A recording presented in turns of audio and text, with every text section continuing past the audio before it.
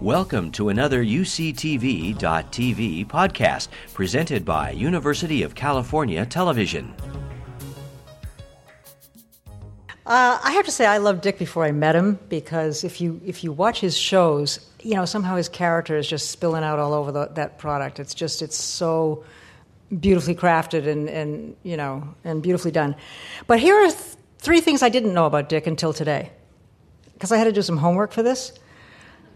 So, number one, he won an Emmy. Tell me if this is wrong. He won an Emmy nomination for the first script he ever wrote for Hill Street Blues. Is that right? First television script. Pretty good.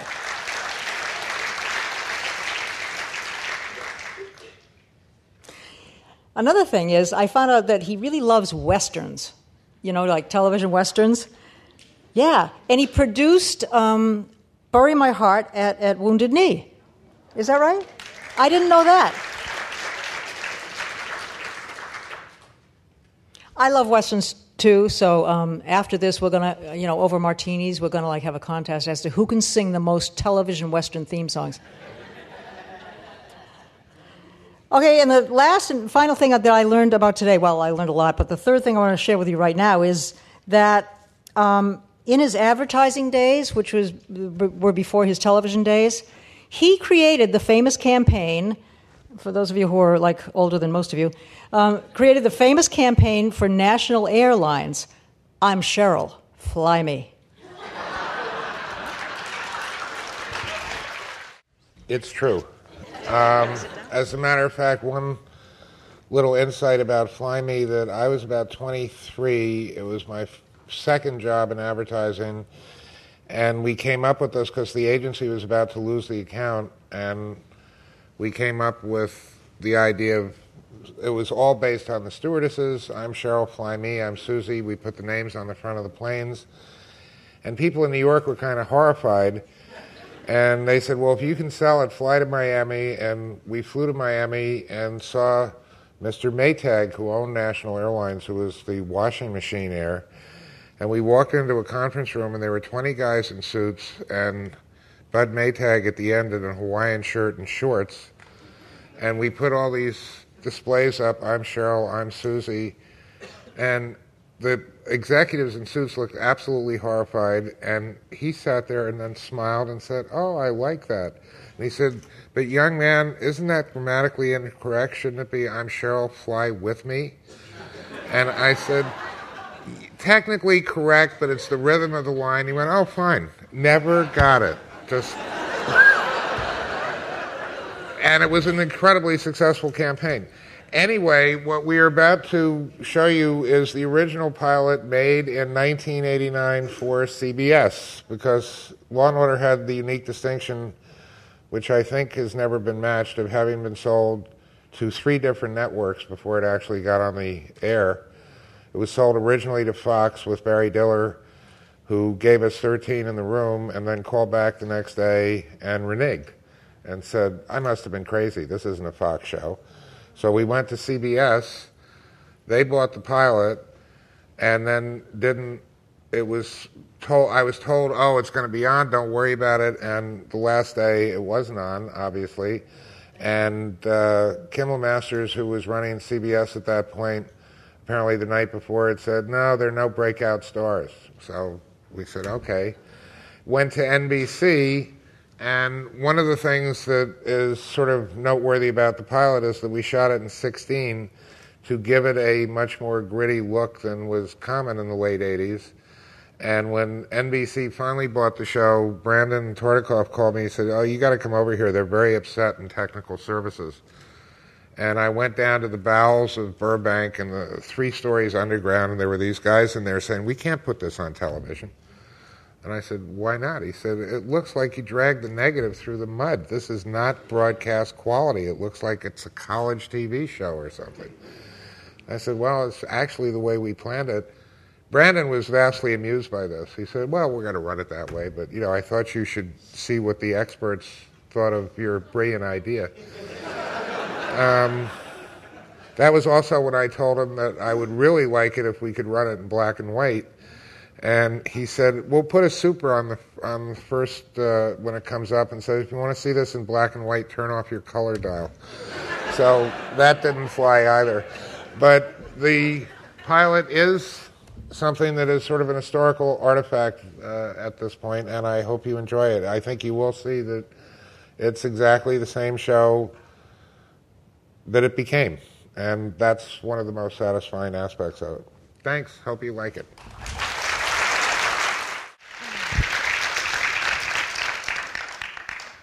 Well, that was great. I mean, to say any great series evolves from the pilot to, as it goes and as you learn what works and what doesn't. This was so fascinating to watch. Yeah, it does hold up. Boy, it's just loud. How's that? Better? You're okay. Okay. No, it is an old friend that worked. Yeah. And it's fun to see who was in it, too. Yeah. Bill Macy. Bill Macy looks 12 years old. Yeah, well, so does Chris Noth. Chris Noth was cute. Yeah. That's inspired the Logan Lusters. Anyway, it was fabulous. So, your ears must be burning because this was all Dick all day. Were most of you here for today, or? Yeah? Oh, good. Okay. Just to tell you a couple of things you missed from today. I mean, it was great. It was the panels were terrific and everything. But Benjamin Bratton did say that Law and Order is as addictive as crack cocaine. He did. And also, I learned that it's been said that you destroy more sex lives than any other show that's ever been aired, because women especially can't stop watching your damn show. It's true. We got a lot of complaints. 11 o'clock. Are you guilty about this? No, I'm not. Actually, it's also one of the secrets of 10 o'clock television, is one of the reasons I'm convinced the show repeats and continues to repeat as well as it does is the fact that most people cannot remember what happened at the end. How did this one end? I don't know. It's asleep. Well, can you blame this? How many hundreds of shows that they have to think about? I think 437. Well, come on. Who can remember number 283? No, Okay. I want to talk about the quality first, because there is no brand, there's no viable business, there's no anything that a lot of which we talked about today about the brand of the shows and the business, the incredible business that they have engendered. But none of that goes anywhere unless the quality of the show is what it is. Look, I'm telling you this. You know this as well as I do. First of all, it's always the writing, stupid. Always the writing. Stupid. And the other aspect is the toughest thing in television, if you are lucky enough to come up with something that works, is quality control. Absolutely. It's so hard to get anybody to work at the level that is sort of a base requirement to do a good show. I mean, I think the thing that I actually do better than anybody around me is hire obsessive people. I've got more obsessive people working for me than I think anybody in the business. And it's Arthur Forney was on the panels. He was. Basically, I think the only person aside from me who has actually seen every episode of every Law and Order made, and he has saved an inordinate number of them. I mean, he is known, or was known by most of the actors in New York as the Butcher of Burbank. Oh, God. And I remember Chris Noth one day went absolutely crazy. He said, he cut out the best part of my performance. I said, the show was 4 minutes long. What was the best part of your performance? He said, I was breathing, and the breathing was significant in the playing of the scene. I said, breathe faster. Well, I noticed from the pilot to later years, the scenes are a lot shorter now, right? Well, actually, they're not, but there was the cutting pattern for the show was being established, but the perfect Law and Order cut was, you say Joe Smith was here on Tuesday night, cut to Joe Smith, where were you on Tuesday night? Oh, I see. And you can see it's instructive for anybody to look at their own shows, because the one thing that I was going like this is there are some attenuated scenes there. It is not the same cutting pattern, but there are a lot more scenes. I think there were something like 62 scenes in the pilot. Yeah. It's one reason we didn't get to the trial. Right. It's interesting. I could guess, but you know the show a lot better than me. I could guess what the key elements are that, like, without which the series would not be as brilliant as it is. I mean, what the essence of the series is. But I want to hear it from you. Well, I've said for a long time that the perfect episode, the paradigm episode, never got written. It still hasn't been written on L.A. either. That the perfect episode to me would be one where all 6 of the regulars have different points of view on exactly the same set of facts, and they're all right. As you hear each argument, you go, oh yeah, that's true. Wow. That would be the perfect episode. Yeah. The secret, I think, of the show's interest to audiences is that it is unexpected. I mean, there are, as Jerry Orbach said, it is actually, the New York Times also said it, that the best article I think ever written about the show was about 10 years ago in the Sunday Times Magazine. It was a huge article. And the guy spent about a month and a half on various sets and talking to people. And halfway through the article, I'm reading this with delight on a Saturday night, and he said, he wrote, "The dirty little secret of Law and Order is that all the episodes are exactly the same." I said, he got it. Geez, that's kind of scary. Is that the dirty little secret? It is. That it is. Jerry Orbach said it's like a Catholic high mass. That there is an absolute rhythm in 96% of the shows. The arrest takes place at the end of the second act. Wow. There is a third act twist. That, this is what stood up very successfully over. One of the interesting things is it's a 6-person ensemble. There were 28 people in the show. Yeah. Wow.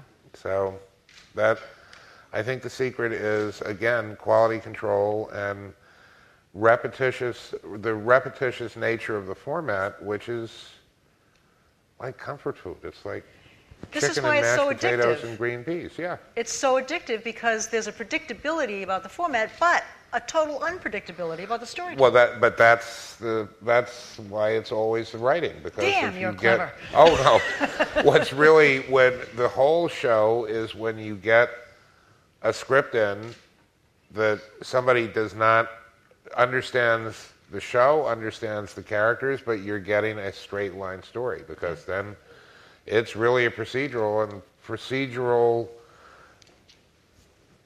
accuracy over that being the only part of the show that's accurate gets really boring. I mean, it's not. Totally, yeah. You need a moral conundrum, and that was the secret. The ideal twist is a moral conundrum, that somebody does something unexpected that completely throws your point of view a kilter with what they've been doing, a new suspect, but the rhythm of the show never changed. I mean, it is pretty amazing it's the same rhythm, it's just got a little quicker. It's amazing. But like as a viewer, I also think that one of the keys to the success of the show is its view of humanity or something. And I have to say it's kind of your view. It's got to be part of.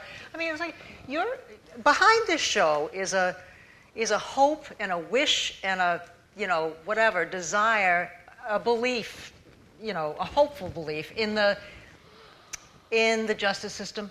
It is a. If you talk to Jerry Spence, who's I've known for years, he has a very different point of view on the justice system, and will literally hold his head and say, "God, don't you understand what cops and prosecutors do?" I said, "You're a defense attorney. There's a huge difference." And I think I do believe that, I've met an awful lot of cops and prosecutors, and I'd say 99% of them are in those positions because they have, it seems like a cliche, but a passion for justice. I mean, you can't pay people to do this. assistant DA in New York can walk out and triple his salary on Friday afternoon by going into, becoming a defense attorney. Right. And the lifers that Michael Moriarty and Sam portrayed are guys that are on a mission. And that kind of, I find it literally heroic. I mean, there are people... But I can feel that you do. Well, I do. It's all over the series. Yeah, and I think that's part of it. And also the basic kind of faith in humanity, flawed as it is, to kind of try to do the right thing most of the time. Except for the bad guys. Well, this is... But even the bad guys. Well, the bad guys always have an excuse. There's something he, abused in childhood or something. There's usually something that set them on that path. But it is... I've actually never thought about this before, but I think that when I look back, I'm half Catholic, half Jewish. I can feel guilty about anything. That almost the entire writing staff has been either Catholics or Jews. There aren't a lot of Protestants that have worked on the show. And it sounds very black and white, but it is kind of black and white. I think that there is a core morality in the show that, we've listened to all the excuses over the years. The bottom line is you can't kill people. Yeah. That's kind of what we take away from all of them.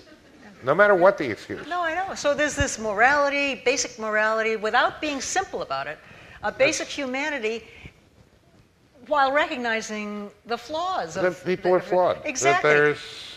That's the reality. And you can be sympathetic to what drove people to do something, say, that's really terrible. Gee, I can understand why you still can't kill them. Yeah. And also, there's not a reliance on violence. I know that you don't. You have a thing where you don't show it happening. You really show the aftermath. It's the effect. And, we've violated the rule very occasionally that for the first 18 years, the only person who ever fired a weapon was a Patha. And that was once. And some things happened, especially, there are different rhythms, and the cops, though, don't go out and shoot people unless it's a really dire necessity. Because the reality is most cops get through all 20 years and never fire their weapon. Especially homicide detectives. I said to one that I'd known for a long time, don't you, does it bother you when you're going out on a case? He said, what do you mean, am I worried? No, they're all dead. It happened already. Yeah.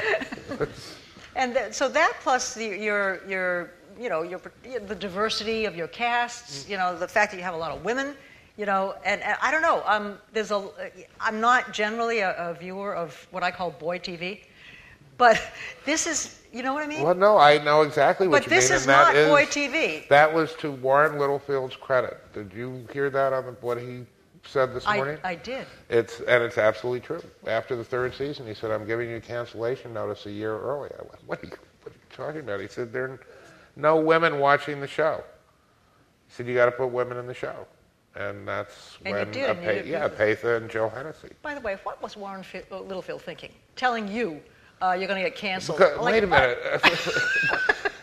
Do you know what the ratings were like in the third season? We were sort of limping along, not low enough to get canceled, but not high enough to be on anybody's, The one thing that I can say was remarkably consistent over the 20 years, that I think there was one week in about 1997 where we got a lot of promo. That was it. We never got promo because, and Warren actually was very honest. He said, "Why we don't have to promo it. They come anyway. We've got other problems." Thanks. I've always said that, when people sometimes say, I'm sure they've said to you, they've said to me, why is there so much crap on television? I say, you don't understand. No, you don't understand. It's a miracle when something works. When something works. It's a miracle. It is a miracle because it's like I have certain things that over the years I found out, don't do anything that's blatantly political because you've already pissed off half the audience in the first 3 minutes. So don't do that. It's very tough to win any argument that involves women and their rights. I mean, the demonstration of how to live, I think, is much more powerful. The characters, the women, the only discussion of why women were there actually was when Liz Rome left, and she got fired, and she went into Fred Thompson's office and said, "Is this because I'm a lesbian?" And that was a decided choice because it had never been mentioned. Yeah. And I said to her when she was leaving, I said, "Do you want to go out with a bang or a whimper?" And she said, "Oh, a bang." I said, "How about this?" She said, "Oh, I like that." And I think it's the most memorable part of her entire, 3 years on the show. It's a great exit. It's a really good exit. So you have this wonderful show, and I want to get into, how many of you guys, I don't know how many industry people we have here versus students versus other people, do you guys know how it goes, like how you pitch, how a show gets pitched and sold, and what happens, huh? Do you want to hear a little bit about that from Dick? Well, this show, as I said earlier, was the only show that I know that was sold to 3 different networks. It's amazing, yeah. And when Barry Diller ended up buying Universal, the television assets, we had lunch, and I said, "You do remember?" He said, "Yeah, of course I remember. You should get down on your knees and thank me. If it had gone on Fox, you would have been canceled 8 years ago." It's true. It's true. But I mean, because we have a mixed audience here of some people who understand. Yeah, well, it's the rights. Television is like farming because you plant in the early summer, and then hopefully in the fall they come up, and but it is absolutely ritualistic. The time when you go out is, the studios, the networks reopen in late May after the upfronts, and then they're basically open until September, later for comedies, of course. Oh, of course. But you go in, and depending on what level in your career you are, you're either pitching to a development person, or you're pitching to the head of development, and eventually you work your way up where you're pitching, hopefully, to the head of the network. The volume is so unbelievable that, what did they get, 3,000 pitches? Yeah. The pitch period is like thousands of pitches. Thousands and thousands. And these are literally not off the street. It's never off the street. So no, these are pitches from agents, from working writers, agents, producers, who have credibility. So it's this huge funnel that's going towards this very narrow opening, because the other thing is that no matter how good the development is, and this is something that network heads usually learn after their second or third year, that the babies always look beautiful in the spring, and then they grow up and are put on when they're about 13 years old, and they either survive or die. And the other thing that's a problem is that you can only, you could change 3 hours maximum a season. The last couple of seasons on NBC, ABC, you see, 7 hours changing. And how do you tell that many people that there's a new show on, let alone where it is, when the networks that are putting on the most new shows are the ones in the most trouble, so their promo time is not equal to the number 1 or 2 network? It's this vicious cycle that makes it almost impossible for anything to work. So there are thousands of pitches every pilot season. This gets narrowed down to maybe how many script commitments? Probably 200. A couple of hundred script commitments, and then from in that December, couple hundred, there are 10, 12 pilots? Depends on the desperation of the network. Yeah. 10 or 20 pilots. Yeah, 10 to 20 pilots. And of those 10 or 20 pilots, maybe, 3 or 4? Maybe 5 will get on, or 5 or 6 so it's in the fall and in the spring, back It's a miracle that anything happens, and it's a further miracle when the thing that happens, the show that gets made, is a brilliant show.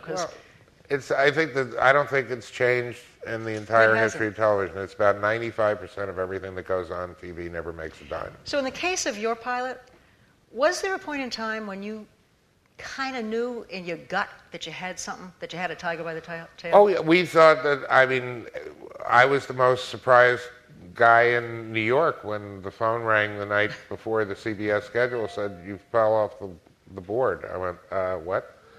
Kim thinks there are no breakout stars. I said, "No, it's an ensemble. That's the point." it didn't get on. And I was really surprised because all week we've been telling, they think this is...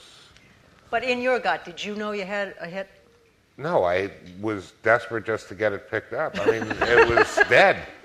You know, it's one of the few pilots that survived into another year, and that was really Kerry McCluggage, who was president of UTV at that point, just said, I cannot let this die. And we went in finally to NBC, and it was Brandon and Warren and Perry watched this, and Brandon said, yeah, that's really good. How are you going to do that again? And I said, give me 6 scripts and I'll prove it to you. And we wrote 6 scripts, and he ordered 13. Yeah.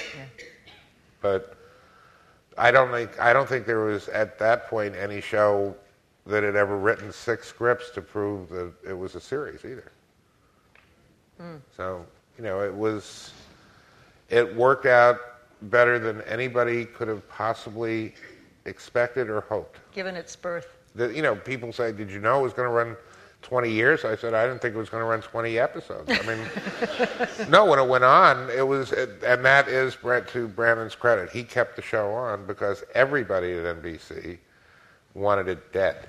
I mean, especially the sales department, because we had, in 1990, the abortion clinic bombing episode, which I still think is probably the best pure episode we ever made, had $900,000 in advertiser pullouts, which in 1990 meant there were no advertisers. Wow, yeah. It was all PSAs and promos. And that could scare the hell out of the network. Oh, no revenue? Yes, that's kind of scary. Oh, let's keep making more of these. It was not what an intelligent businessman would have done. So then you said that you had, so now the show's on the air, it's on NBC, and as time goes by, stuff happens, things change.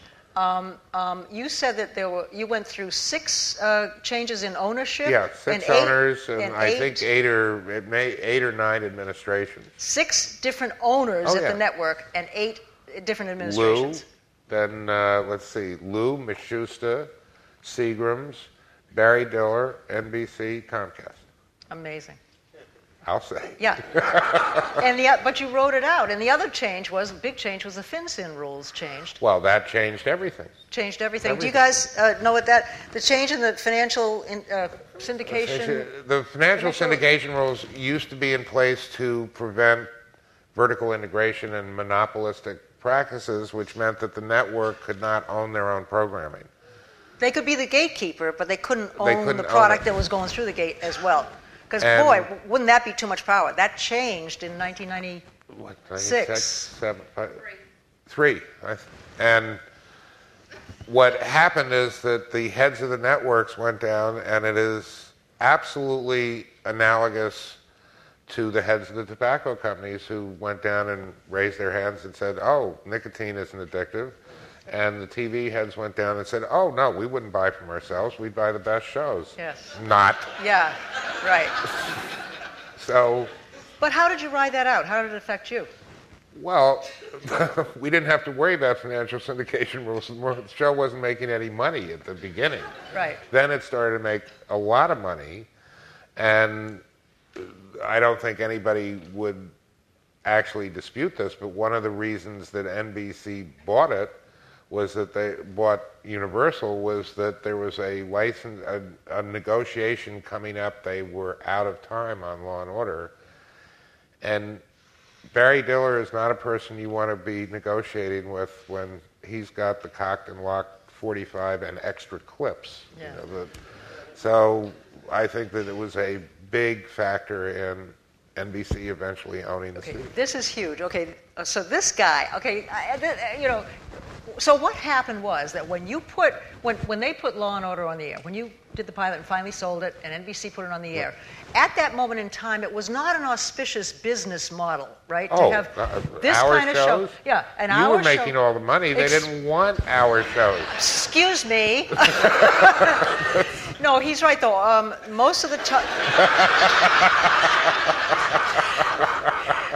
In in that, most of the top shows were comedies, and very. You couldn't give hours away. You could not give an hour away, and so. That's why Law and Order was actually developed. We were looking for shows that could be split in half and sold as half hours because later. the only thing selling into syndication was half were hours. half hours. They didn't want hours. Yeah. So when you put Law and Order on the air, there was really not much hope you were going to make $1 gazillion on the back end. Yeah, on the back end, on the front end, there were no advertisers. Right. Okay.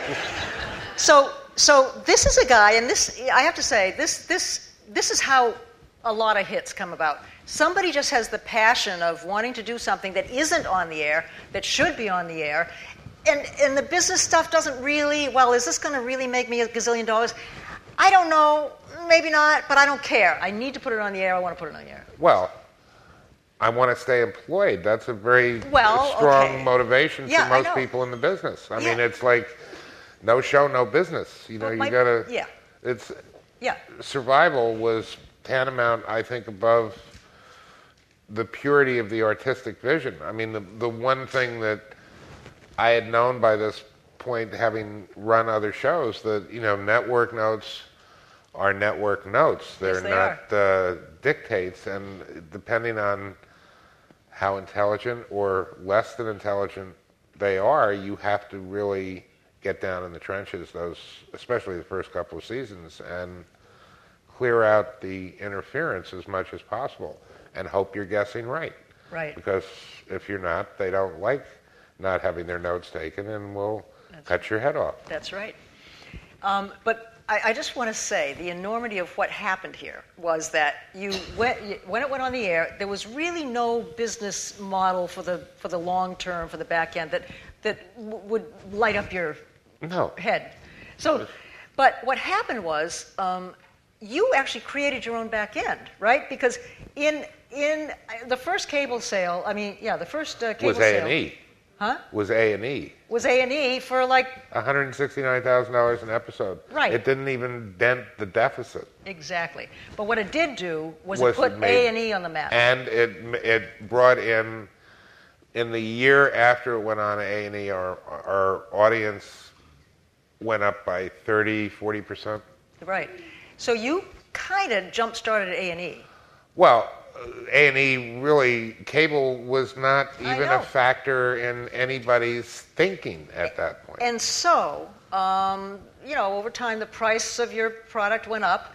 And not on A&E. No, but the next deal. Yeah, the next deal was, A&E wouldn't, they were offered the show, didn't step up, and TNT came in, and, A&E has been very blatant about that was a really dumb decision, but that's really what happened. So the next deal and the next cable and network the TNT was way better. Much better. Way better. Much better. But in the meantime, you're boosting A&E and TNT so that you're almost creating your own aftermarket. Well, they'd all been sold, though. I mean, the TNT deal was very good, but it was, once it went to TNT, I don't know which came first, chicken or egg, whether it was helping the network, but I do know that when a show is on basic cable and is also on the network, they usually both go up, and as soon as it's canceled from the network, the cable goes down.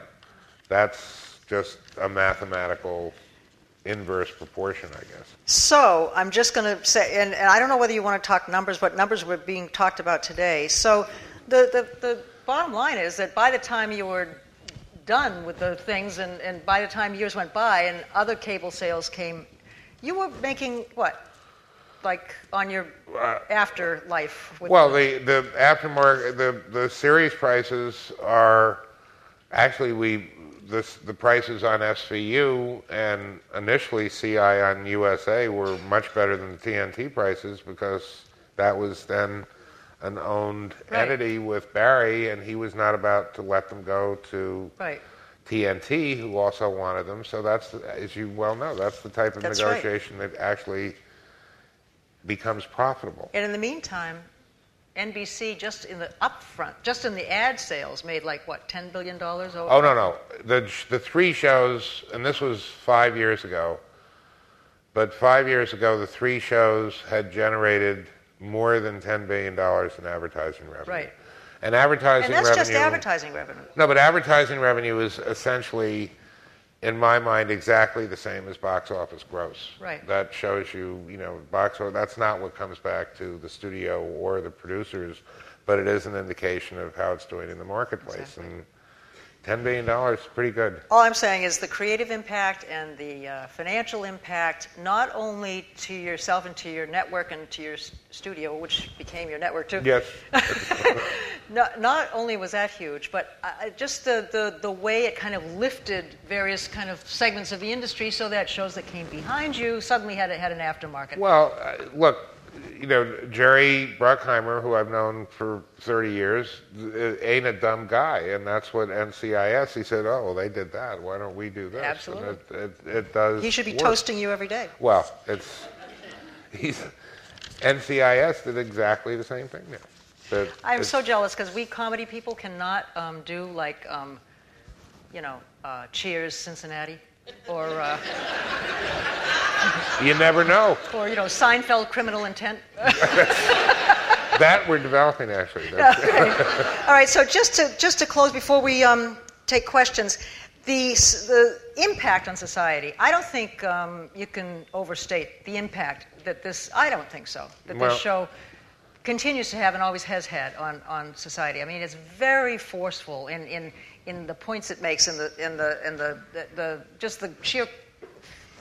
The riff and the headline stuff, the subject matter you take on, and how you take it on. We have managed, I can honestly say, we have managed to offend every group that represents any group of people on the planet. I mean, the only people, somebody said, why do you do so many shows with rich white people in them? I said, because there's no rich people's pressure group that calls up. So some of the calls, and this is one of my favorite lines in Law and Order was Jerry Orbach and Chris Noth walking out, and there was a case where a doctor, it was multiple. A woman people were being impregnated, and then the babies were being sold by a doctor to people who were trying to adopt and having problems. And one of the couples was a lesbian couple who just happened to be not only the best looking, but obviously the most intelligent couple that they had looked at. And Noth, they walk out of the apartment, and Noth is standing there, and he says, who's going to teach him to shave? The GLAAD called on the head of education from GLAAD called on Tuesday morning and said, this is outrageous. I said, what? I don't understand what you're upset about. He said, that's not how you can depict gays or lesbians anymore. And I said, why? They were the best looking couple.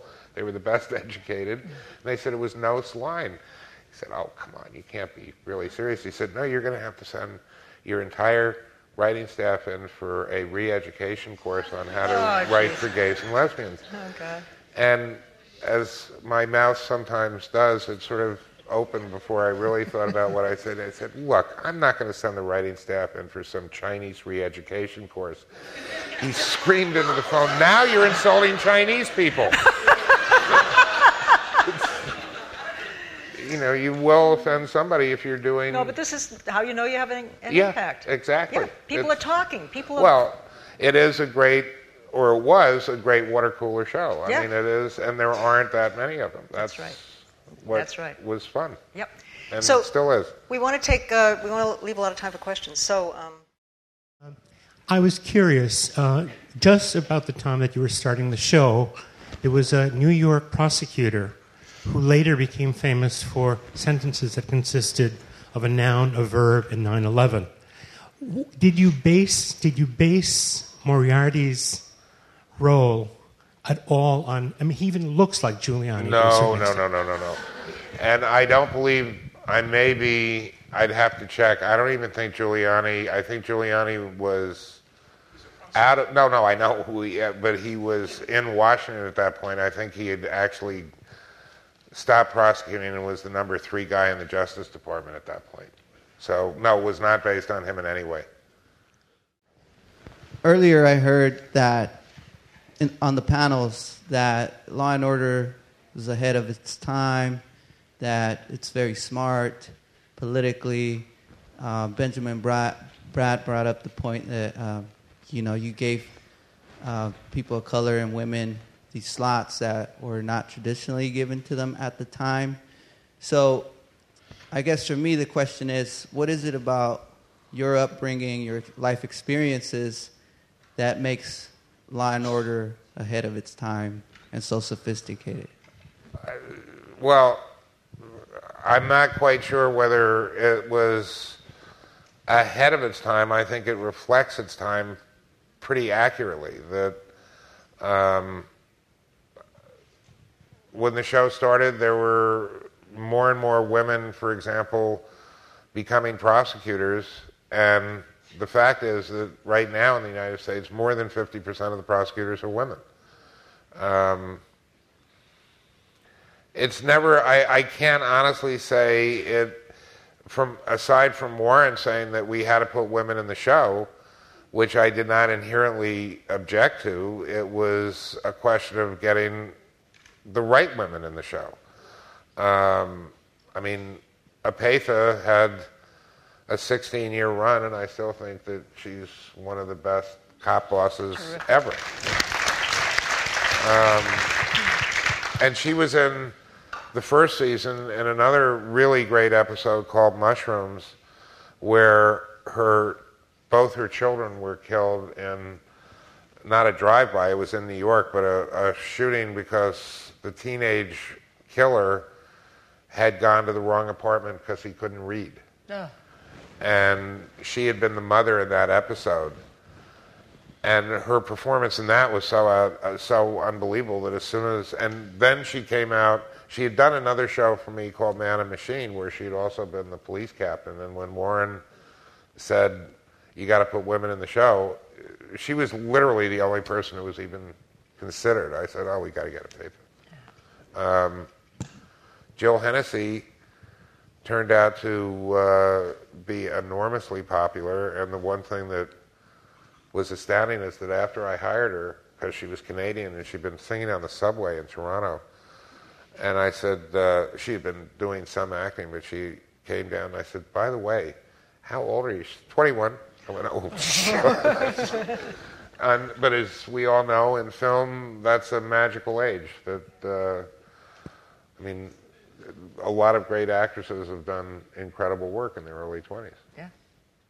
2 questions. The first one's really quick. I wanted to know, during the period when you said the show started taking off, when it went on to TNT, who... A&E.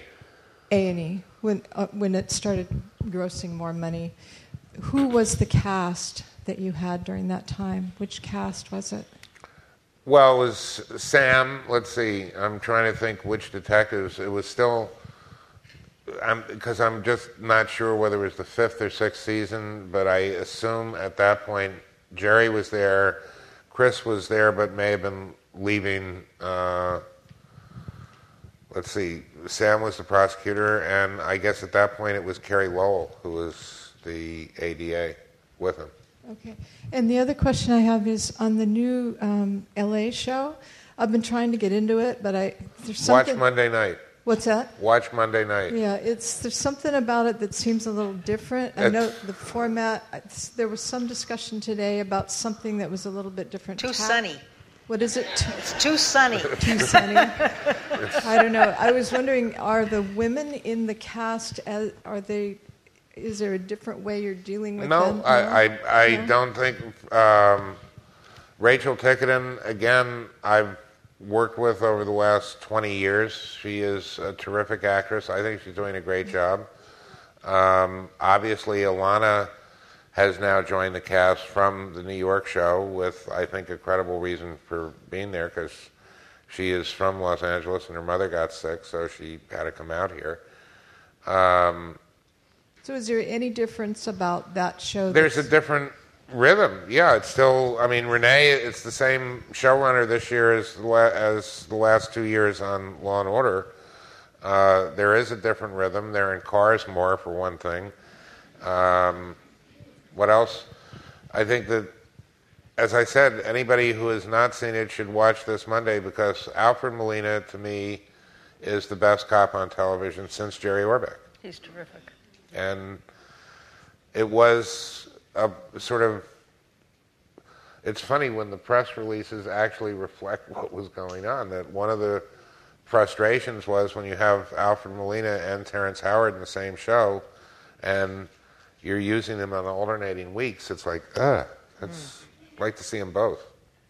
So if you haven't seen the new version, check it out. Alfred is really He's amazing. fantastic. One of the things that I think led to the longevity and popularity of Law & Order was the fact that you were able to replace one great cast member with another time and time again. When that happened, was it generally a production decision where you or the writers felt that a character had run its course, or a financial decision, or No, or the actor? almost every single one of them was a different reason. George Zunza just quit. I mean, after the first season, he said, "You can sue me. I'm not coming back." He hated being away from his kids, which I understood. It was very bizarre. He was really unhappy. He gained a suit size every other episode. I don't know if literally true. He gained like 70 pounds in the first season. So we thought, okay, it wasn't so bad getting, the switches in many of the cases were highly beneficial to the show. It's pretty hard to object about going from George Zunza to Paul Sorvino to Jerry Orbach. Yeah. Does that answer the question? Partially. I guess some people left because they had it. Chris Noth left after 5 years. Most of the people either wanted to do something else or, almost, I can't remember. I don't think anybody got fired. It was one of these things that they had done a couple of years. The ADAs, the female ADAs, had a tendency to roll over about after 3 seasons. It was like they wanted to do something else that, they thought they were going to get their own show, and some of them did, and some of them didn't. How did you decide on mic post, and who came up with the ding, the intervals? Mike has I've never, actually I think I've used different composer on 2 shows. He's basically done everything I did, everything that Stephen Bochco did, and everything that Steve Cannell did. And it was very funny. About a year ago, somebody asked him about the Ching Ching. He said, "I can't believe it." He said, "I've done 43 series. I'm going to be known for 2 notes." But he is an old friend. It was because I was on Hill Street before this, and he worked there. And the Ching Ching, Chung Chung, whatever floats your boat, is Tarzan Gel. It's a collection of about 6 different things, including a slamming jail door. Hi, this is regarding criminal intent. Can you speak to the recent changes with Gorin and Eames and your decision to bring them back? It was USA sort of made us an offer that we couldn't refuse. That it was a little odd that before we had a decision on the show, Jeff Goldblum, I think, thought it was going to get canceled, which he wasn't too crazy about. He said, "So I'm going to jump before I get pushed," and said, "I'd really prefer not coming back." And at that point, I don't know if USA was going to bring it back, but Jeff Wachtell said, "How would you like to do, a final 8?" I said, "Well, I'd hate to think of it that way." He said, "Well, let's call it the final 8, and if lightning strikes," he said, "but, we'd really like to do it with Vincent and Katie." And he said, "Do you think they'd come back?" I went, "Uh-huh." That was a very nice and simple call. Yeah. And they're back, and again, the shows are really, really interesting and good, and there is a new character. There's going to be one scene a week with a shrink, with Vincent, or the Gorin character, to hopefully over the 8 episodes he will go from the fractured sort of condition that he left a year and a half ago in the final episode to a healthy, revitalized first season detective by the end of the 8 episodes. And Julia Ormond is going to play that. So, it's great. Interesting. Yeah. Hi, I'm one of the people that actually discovered, one of the women actually discovered Law and Order in its reruns on A&E in 1995. Never saw it in prime time, just flipped on, and the format threw me.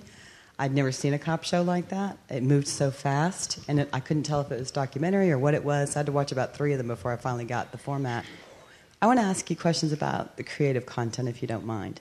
You made a couple of key decisions that I noticed. One is that you don't ever really get to know anyone in the ensemble other than by what they do. You don't know a lot about them personally as people, because the way that you stay engaged in the story. But 2, you do learn about them by the sort of moral dilemmas they get into, or the kind of difficult decisions they have to face. And I'm thinking of like Paul Robinette had to decide whether he was a lawyer who's black or a black lawyer, or some of the calls Dennis Farina made as a cop that were edgy, some of the way, Sam Waterston's character played some tough DA decisions. I'm just curious why you went. I think it's very reflective of reality, by the way, and that was what was gripping about it. But I was curious why you made that creative call. Well, it's very simple. First of all, there's no time, because if you look at the content, there is enough content in each half of the show to support most normal hour shows. There are no getting in and out of cars. There's no walking in and out of buildings. There are no establishing shots. It's all very deliberate, that you're putting an hour's worth or 44 minutes of normal content into 22 minutes and doubling it. So there just wasn't the luxury of all the accoutrements that make it easier to produce an hour show, like the drive-in talks and the walk-ins. The other thing, and you sort of indicated that if you're a regular viewer, it's surprising if somebody asks you what you actually do know about those characters, because what I've always insisted upon is that makes me crazy. In most hour shows, the character stuff is doled out with soup ladles, people wearing their emotions on their sleeve, and we give it to you with eyedroppers. But as I said, if you're a regular viewer, you know a lot about Sam Waterston. He's divorced. His father was a cop. He has a daughter that he doesn't speak to. All of these things are grace notes that are really not necessary to tell the story, because what I'm interested in is the moral dilemma that the characters are going through, not really their personal lives, unless it informs what the show is about. And you give them a piece of information that shows, oh, that's why he feels that way, or isn't that interesting? I didn't know that about him, and that has colored his decision making.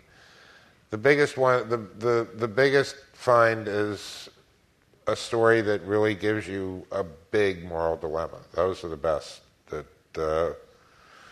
Where somebody has to do something that goes against their own personal grain. But yeah, it was really deliberate, not going home with them. But as I've said to a lot of people, okay, wherever you work, how many people that you work with apartments have you been in? How many times have you had dinner with them outside of the office? Not often. You might have 1 or 2 really close friends at work, but it's not the type of situation that you go home and they tell you about their family problems, which is what a lot of our dramas do. Yeah. My question is more of a business side thing. And I watch SVU the most, just because the USA marathons just really hook you in, and I just can't stop. But SVU is really interesting to me. It's run 12. I think it's in its 12th season now, and the 4 main detectives have been unchanged pretty much. And how does that work money-wise? Essentially, is my question. And is that harder to do as it goes more on? And it gets more and more expensive. Right. And, I mean, Mariska is the highest paid actress on television. Is she? Yeah. Wow. okay, that was basically it. Okay, can I just ask one last question? Okay, just one last question. So, you have this incredible juggernaut, series, bunch of series now.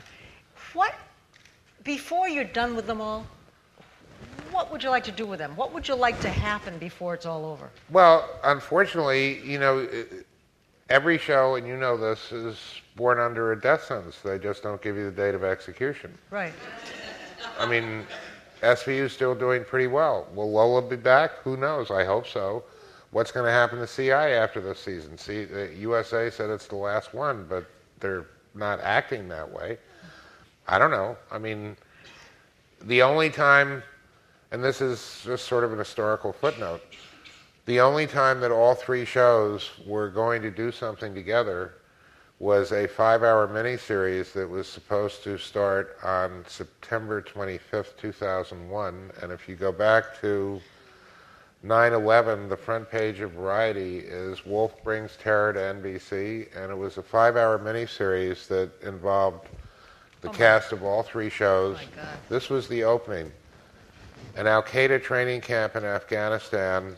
A bunch of 10-year-olds are in a madrasa saying, God is great, death to America. The older brother of one of them comes into the class and says that he came in to say goodbye because the teacher says he's going to America to become a great hero. Cut to him and 3 other guys driving over the New York state border from Canada, going into New York, setting off a bomb under the shuttle, killing 2,800 people, and then releasing anthrax. Wow. The technical advisor on that was John O'Neill, who died in the towers, who was the FBI guy who had actually been chasing bin Laden and had gone to Yemen when the coal was blown up. And I spent a year and a half when we were developing this thing with a lot of the people that were involved in counterterrorism 11 years ago, and everybody knew it was going to happen. Just didn't know when. But, wow. And horrible to say, I was sitting in Elaine's one night, and John O'Neill said, not going to surprise me if they come back after the towers either. Amazing. Well, this is how intertwined you are with real life. Well, yeah, but that I would have loved if we had done, but I remember I called Barry Diller, and this was a huge operation. I mean, 5 hours, a mini-series that was double the hourly cost as the series, basically. And I said, Barry, I pulled the plug. He said, well, yeah, that's a good move. I said, I had this vision of, what if we were in the middle of making this thing and this had happened? He said, are you kidding? Suppose it had run and it had happened. Oh, my God. Yeah. Wow. So that's a good way to No. Anyway, Dick Wolf. Thank you. And thank you. You've been listening to a podcast by University of California Television. For more information about this program or UCTV, visit us online at uctv.tv.